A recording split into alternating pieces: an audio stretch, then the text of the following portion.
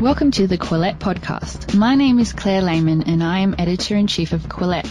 Quillette is where free thought lives. We are an independent, grassroots platform for heterodox ideas and fearless commentary. Our podcast is a team effort and is jointly hosted by myself, Associate Editor Toby Young, and Canadian Editor Jonathan Kay. You can support our podcast by visiting patreon.com/Quillette and becoming a monthly patron. By becoming a monthly patron, you'll also receive our weekly newsletter. Welcome to the Quillette podcast. I'm Jonathan Kay. Everyone laments the demise of civil discourse, but Portland State University philosophy professor Peter Boghossian has decided to do something about it. Along with his co-author, James Lindsay, he's written a forthcoming book called How to Have Impossible Conversations, a very practical guide. The book spans life lessons both high and low, from the wisdom of Plato to such basic instructions as don't be an asshole on social media. This week, he spoke to me over the phone from Portland about his new book. And as an extra treat for Quillette podcast listeners, our discussion features several dramatic moments in which Peter and I role-play arguments described in his book, a milestone that marks my own first foray into the theatrical arts. One word of caution though, Peter did this interview from his backyard, and so our discussion was interrupted at several points by the cawing of a large bird, much like the crow in Game of Thrones, which made an appearance every time someone was about to get thrown off a castle. If there are any knowledgeable birders out there who can identify the creature, please let me know. And now, here are excerpts of my conversation with Peter Boghossian, co-author of How to Have Impossible Conversations, a very practical guide. I thought it'd be fun if right at the beginning we role-played that dialogue that's at the beginning of your book. Okay. Do you have that in front of you? Yeah, I do. Do you want me to be Boghossian? Yeah. Let's do that. Peter, who will be playing himself, is discussing affirmative action with a white female liberal colleague who will be played by me. Although I'll be tempted to do it in a high-pitched social justice voice, I will not be doing it that way. I will be doing it in a flat, uninflected Jonathan Kay voice. So Peter, are you ready for our theatrical adaptation here? I'm very ready. So here we go. I'm going to step into character.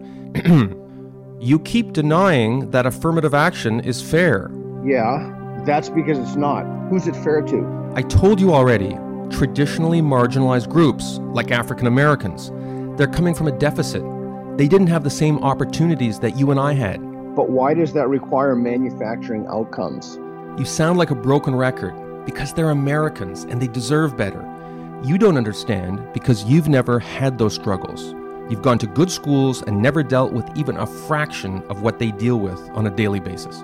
All right, let's say you're right. I don't think you are, but let's say you are.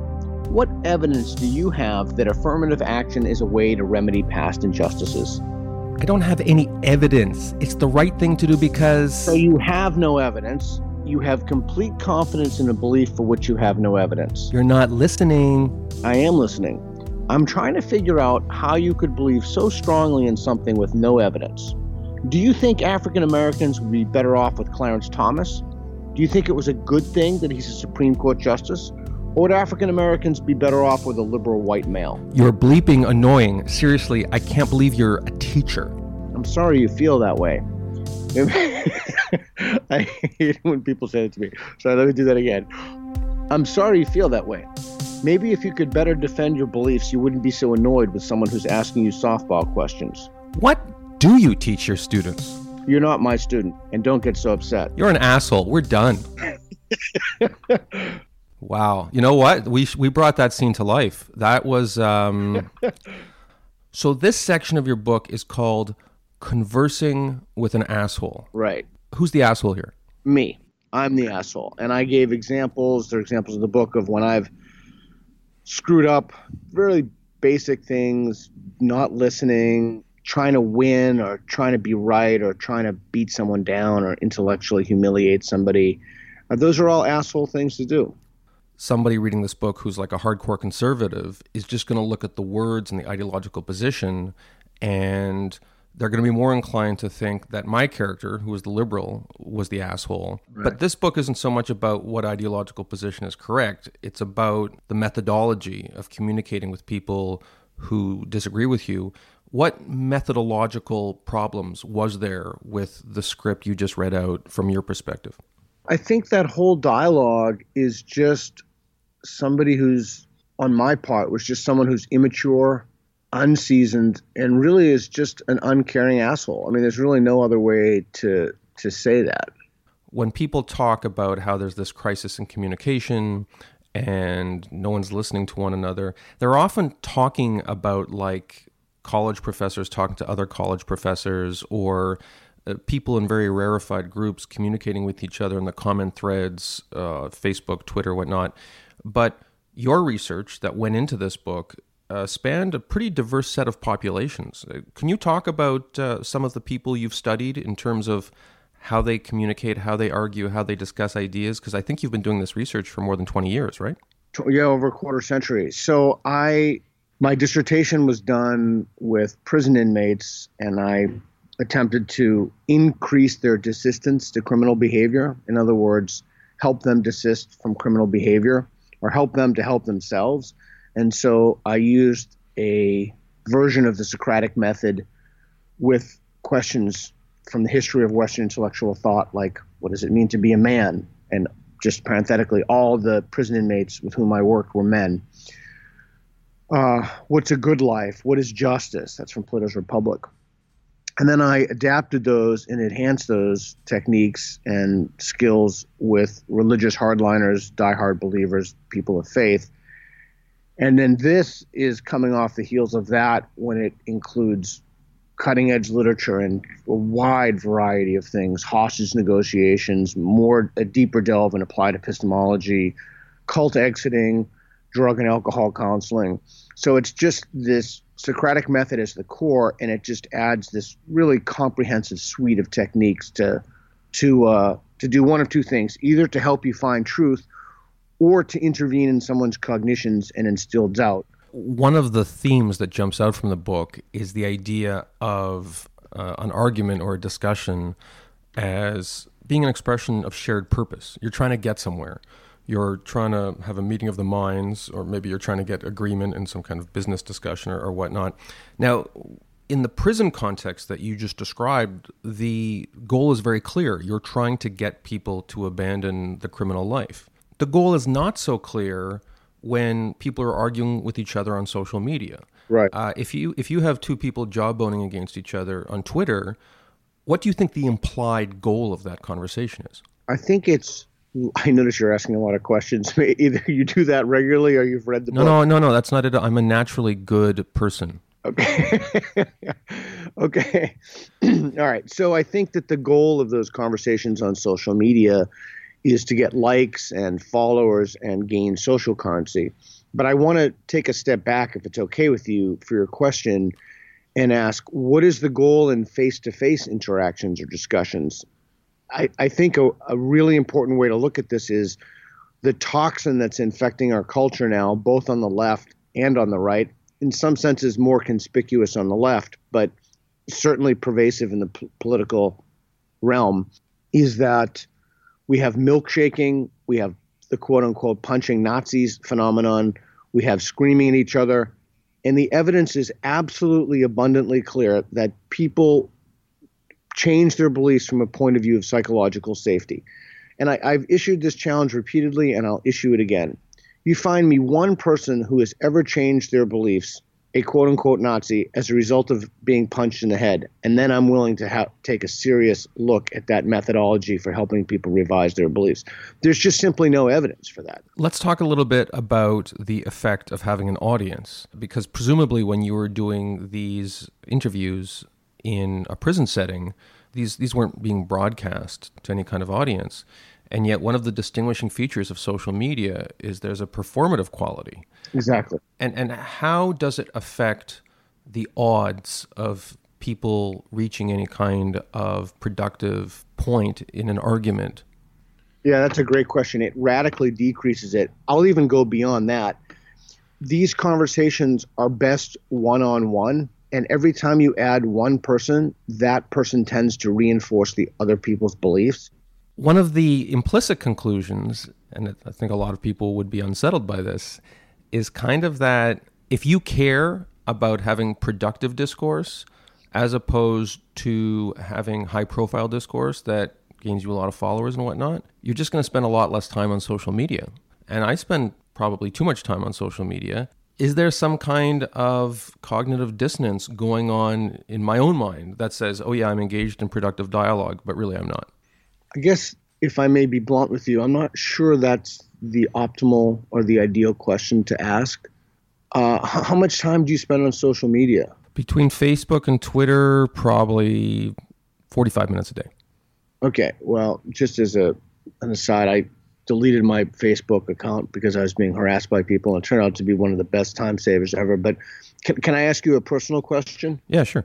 Are you lonely in your life? I don't think so, but I do think there is a sort of neediness which asserts itself, much like loneliness, for people who are in professions where their status is measured in attention. That doesn't just mean journalists, but it also could mean celebrities or entertainers, people who have millions of followers. And there's this idea, which I'm not even sure how to characterize it. It's sort of this mixture of loneliness, guilt, ambition, that says that if you're not advancing an idea or what purports to be an idea that people are listening to and paying attention to, then somehow that day has gone by the wayside and you're wasting your employer's time or you're wasting your time.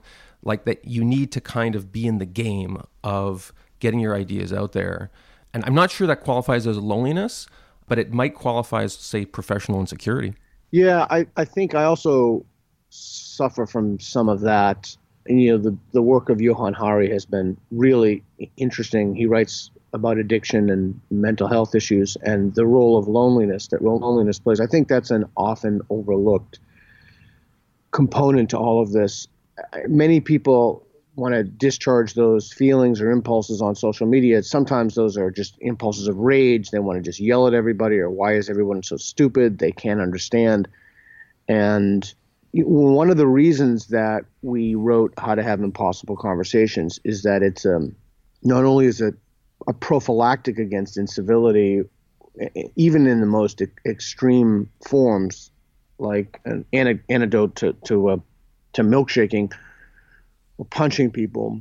But I think that there's something profound in having lost the ability or lost the opportunity to see those conversations modeled. At Portland State, I did an event with Brett and Heather and Christina Hoff Sommers. Sorry, tell people who Brett and Heather are. Oh, excuse me. They've become good friends. They're the folks from Evergreen when they were there in the meltdown. And if you want a primer, you should watch the Rogan interview with Brett and Heather. And then Dave Rubin has a great interview with them. And they are just the most decent, kind, genuine, sincere people I have ever met. They are paragons of human decency. And Brett is firmly on the left, and they accused him of being a racist. They were going car to car with bats looking for him. The Nazi, of course, if you don't know anything about history, Jews or Judaism and Nazism are at odds, to say the least. So we did an event at Portland State, and a associate professor, a tenured professor, and I really want you to think about this for a moment, started yelling in the audience and disrupting the event. The people see this and they, this is my professor. So you've got... So I'm going to pause because I think there's a bird in your backyard. There is a bird. That bird needs to read your book. So you've got a chapter called The 7 Fundamentals of Good Conversations. Most of these seem right to me, but there's one that I think is going to give people pause. Number 5, shoot the messenger, right. Don't deliver your truth, which is going to sound counterintuitive to people because everything about discourse, especially on campus these days, is my truth is this, my experience is this. Everything is seen through almost like a solipsism. Right. This runs exactly counter to that. That's correct. Tell me what you mean by that. So your analysis was spot on. So this is where I'm going to offer, there's the bird again. This is where I'm going to offer 2 ways of thinking about this. The first is there is a subjective turn that's in our culture now, and that's the turn away from objectivity and toward personal experiences. And those personal experiences are elevated against the backdrop of an objectively knowable world. So what we see happening is everyone claiming that their truth must override.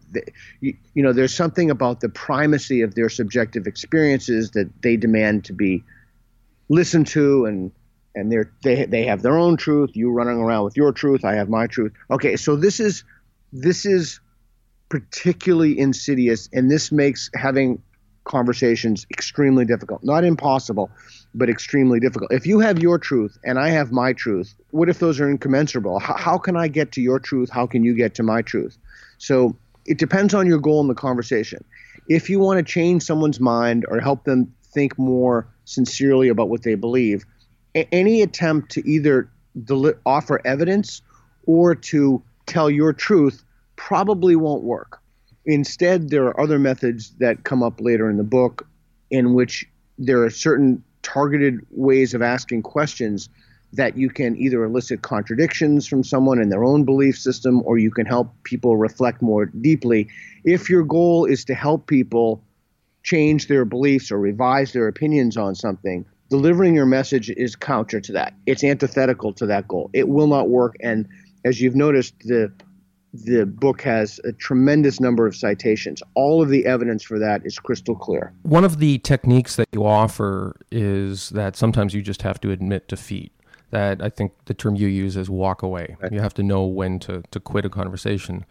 What are the signs? Because I think a lot of people listening to this, probably like you, have stories in their head of like, gee, I really should have walked away from that conversation. You actually relate a story about trying to convince somebody, I think, not to be an LA Lakers fan with predictable results.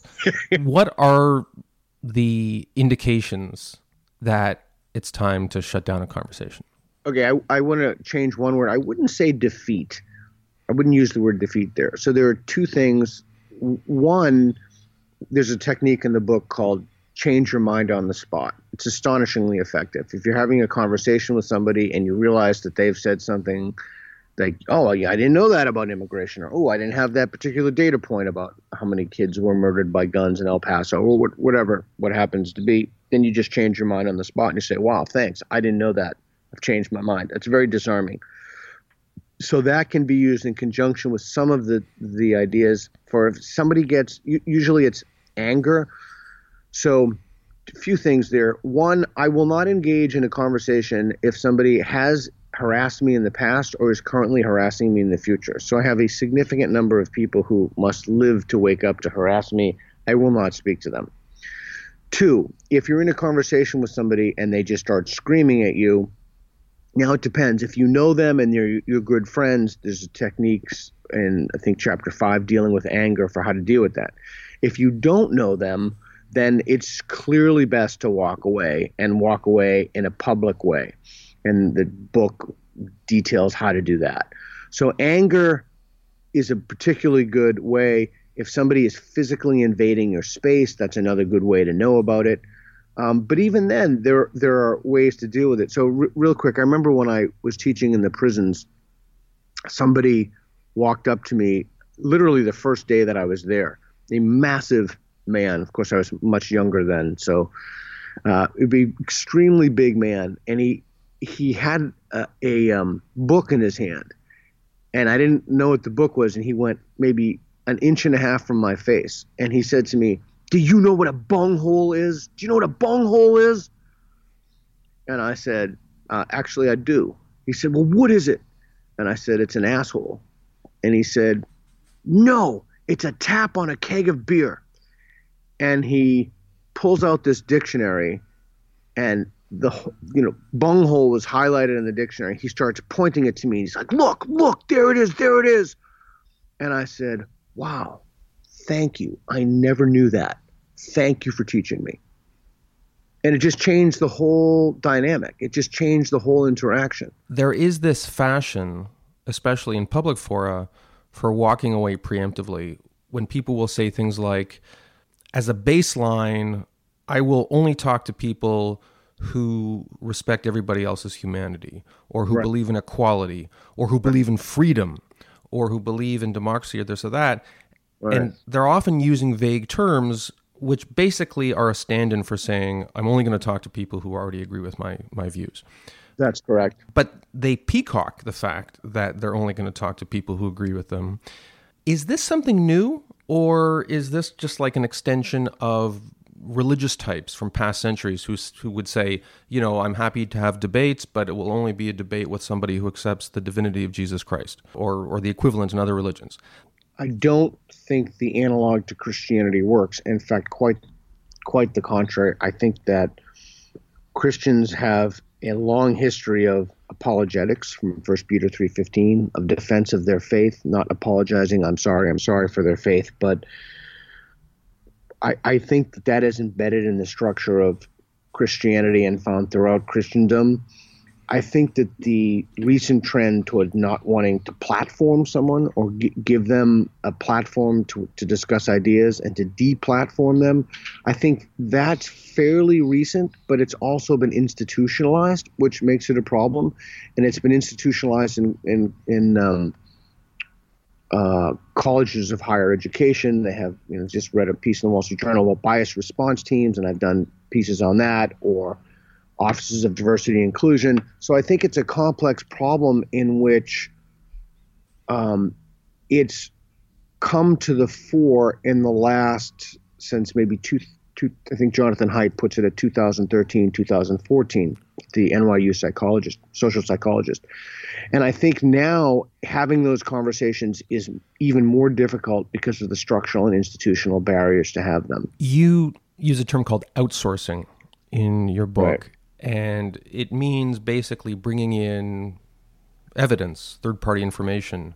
What's interesting, it turns out when you bury people in evidence and information Right. and data points, you actually don't usually convince them. In fact, I think there are studies that show that when people read a whole bunch of information that contradicts their point of view, they actually just become more recalcitrant in regard to their previous point of view. But you have strategies for how to bring evidence and third-party information into a conversation. And I think one of your tips is you bring it in toward the end of the conversation. Could you describe how that works? Sure. So what you don't want to do is you don't want to pull out your phone in a conversation, which you often see happening. There is a section in the book about things not to do. So outsourcing is important because it will enable you to figure out. You can ask questions like, well, what expert should I consult? Or you can ask some good questions are, give me the names of 2 to 3 people on the other side of the issue you think have the best arguments against your point. And then based upon how they answer that question, you can infer from that how familiar they are with the position and the arguments against that position. And especially recently, you'll find that people will not know the arguments against their position, or they'll know them in a superficial level, or they won't know the people who made them, and they won't know how to rebut. They'll know how to rebut only the surface level arguments. So we initially called it epistemic outsourcing, but we had to drop the term epistemic because it was kind of, I don't know, it's kind of, sorry about the birds. What kind of bird is that? Dude, I don't know. There are birds, dogs. Are you in Costa Rica or something? No, I'm in Portland, Oregon. I don't know. Well, we're going to own the bird. We're not going to pretend the bird doesn't exist. Now, you talk about something called disconfirmation. One of your strategies is called seek disconfirmation. And rather than explain what that means, I want to ask you if we can do a little role play here. Please do. This one plays to my strength because it seems to be 2 middle-aged men having the conversation, and so I don't have to pretend to be a female liberal. So in this one, this is on page 104 of your book, and I'm just going to set it up. You say, I, Peter, I had the following conversation with one of my father's friends, DB. Right. DB was economically and socially conservative, lived in a retirement community in Las Vegas. DB's in his early 60s. And we're going to start the following conversation. Once again, you're going to be playing Peter. I'm DB. Okay.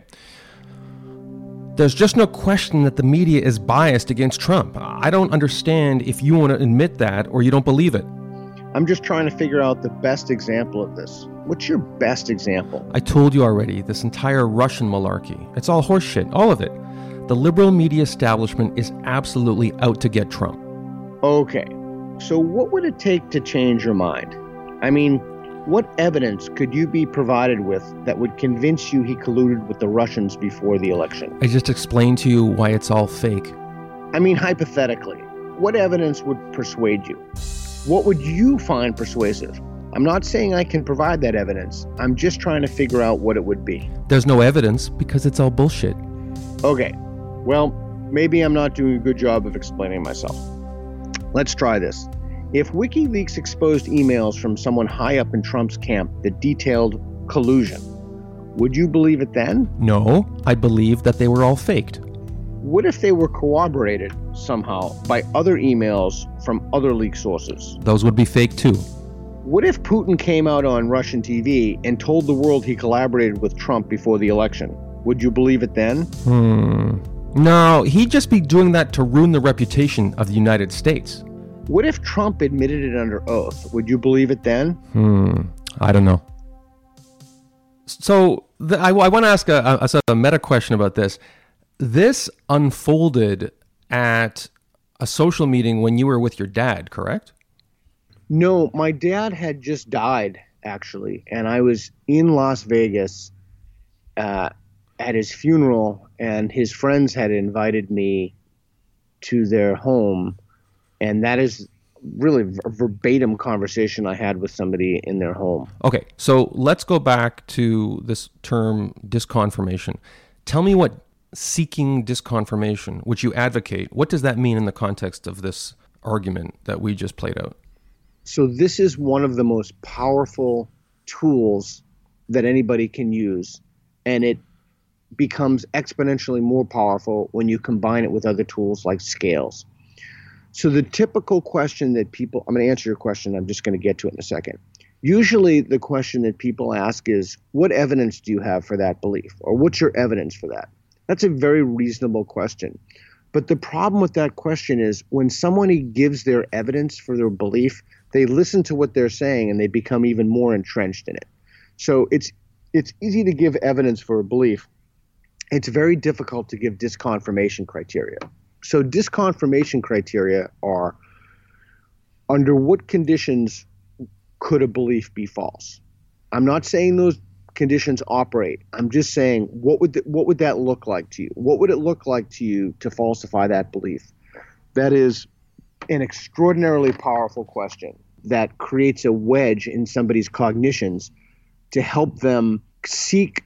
It taps into their internal ideas about truth, and they generate the conditions for falsity of their belief, as opposed to you telling them why their belief isn't true. We don't have time to go in detail through all the techniques you discuss, but you do have a chapter called 6 Expert Skills to Engage the Closed-Minded. So you've got synthesis, help vent the steam, altercasting. I'm going to ask you to explain what that means. Then you've got hostage negotiations, probe the limits, right, and something called counter-intervention strategies. So we almost didn't put in altercasting because it's an ethically murky technique. Basically, you cast somebody in a role that they live up to. And for example, if somebody is texting and you say, wow, you're a really fast texter, then they text quickly and they want to text quickly to show that they're a fast texter. Or, wow, you seem really experienced. Or you can altercast someone anywhere you want. It's an incredibly simple technique. I'm familiar with altercasting, although I have never heard that term. Mm-hmm. I once did a story for a business magazine about the techniques of successful salesmen. And one of them is, you walk into somebody's house, or if you're a door-to-door salesman, you say, well, I can tell by looking around here that you're somebody who understands quality and value. That's altercasting. Yeah, and then instantly, you're selling them a high-quality, high-value vacuum cleaner, right? So it sounds like it's the vacuum cleaner strategy, but with political arguments. Yeah, you can. Well, not political. Anything really. We advocate two things: taking their favorite solution off the table and altercasting civility. And then, what do you do if someone lives by a belief They claimed to live by a belief they couldn't possibly live by. And the example was someone at Portland State University said, this is a very common belief now, if a white man told me 2 + 2 = 4, I wouldn't believe him. So many people would hear something like that and they'd say, this person is too far gone. There's no way I can have a conversation with them. So the book lays out a very specific template of exactly what you should say and exactly how they could respond. And then it tells you, it's just a template. It's literally a template. They say this, you say this, they say this, boom, aporia, as the Greeks say, or bewilderment, wonderment, or belief revision at the end, or pausing, or it just gives you a template of exactly what to say. You didn't write this book yourself. It's co-authored with James Lindsay, who's a researcher. And in fact, he recently wrote a great piece for Quillette. Could you describe a little how the division of labor worked on this book between you and James? Sure. This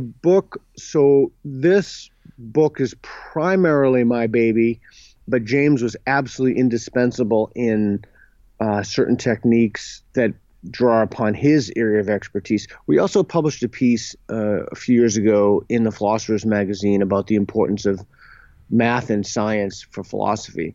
James is a meticulous thinker. He has a PhD in mathematics, and he brings that to bear on everything he writes. And we've been writing together for a very, very, very long time. And so he has a particular area of expertise. But the process, the division of labor, where I wrote most of the sections, and then he would add things from the research literature or say, hey, what about this? And then help edit that process. And then he wrote some sections as well. Are you scared that now that you've written this book, you will be completely called out anytime, anywhere, if you ever lose your temper in an argument? Because it'll be like, oh, wow, look, the guy who wrote the book about how to have an effective argument is losing his cool. I don't think so. And I think that this is a learning process for everybody, particularly when you're in a culture that doesn't value civility or discourse or talking across the aisles. And I think that I make mistakes. I wrote a book about the mistakes I made. I gave examples. I made mistakes yesterday with my kids. I was, busy, and I didn't, I got this dog and surgery. I make mistakes all the time. It's not about making mistakes. It's about being sincere in the way you engage people. And really, one of the things I hope that How to Have Impossible Conversations addresses is the fact that we're just not valuing these things anymore. We're not valuing open discourse. We're not valuing open dialogue. We're not valuing civility across the aisles. And even having friends who have different political beliefs and moral beliefs and metaphysical beliefs than us. And I hope that this book makes a shift in the way we talk to each other. Peter Boghossian, thank you so much for being on the Quillette podcast. My pleasure. If you would like to support Quillette, please consider becoming a patron. Head to our Patreon page. That's patreon.com/Quillette. If you haven't already, follow us on social media. We're on Twitter, Facebook, and Instagram. Do you like what you're hearing? Perhaps you would like to read more about the issues in today's discussion. Head to Quillette.com where you will find more content.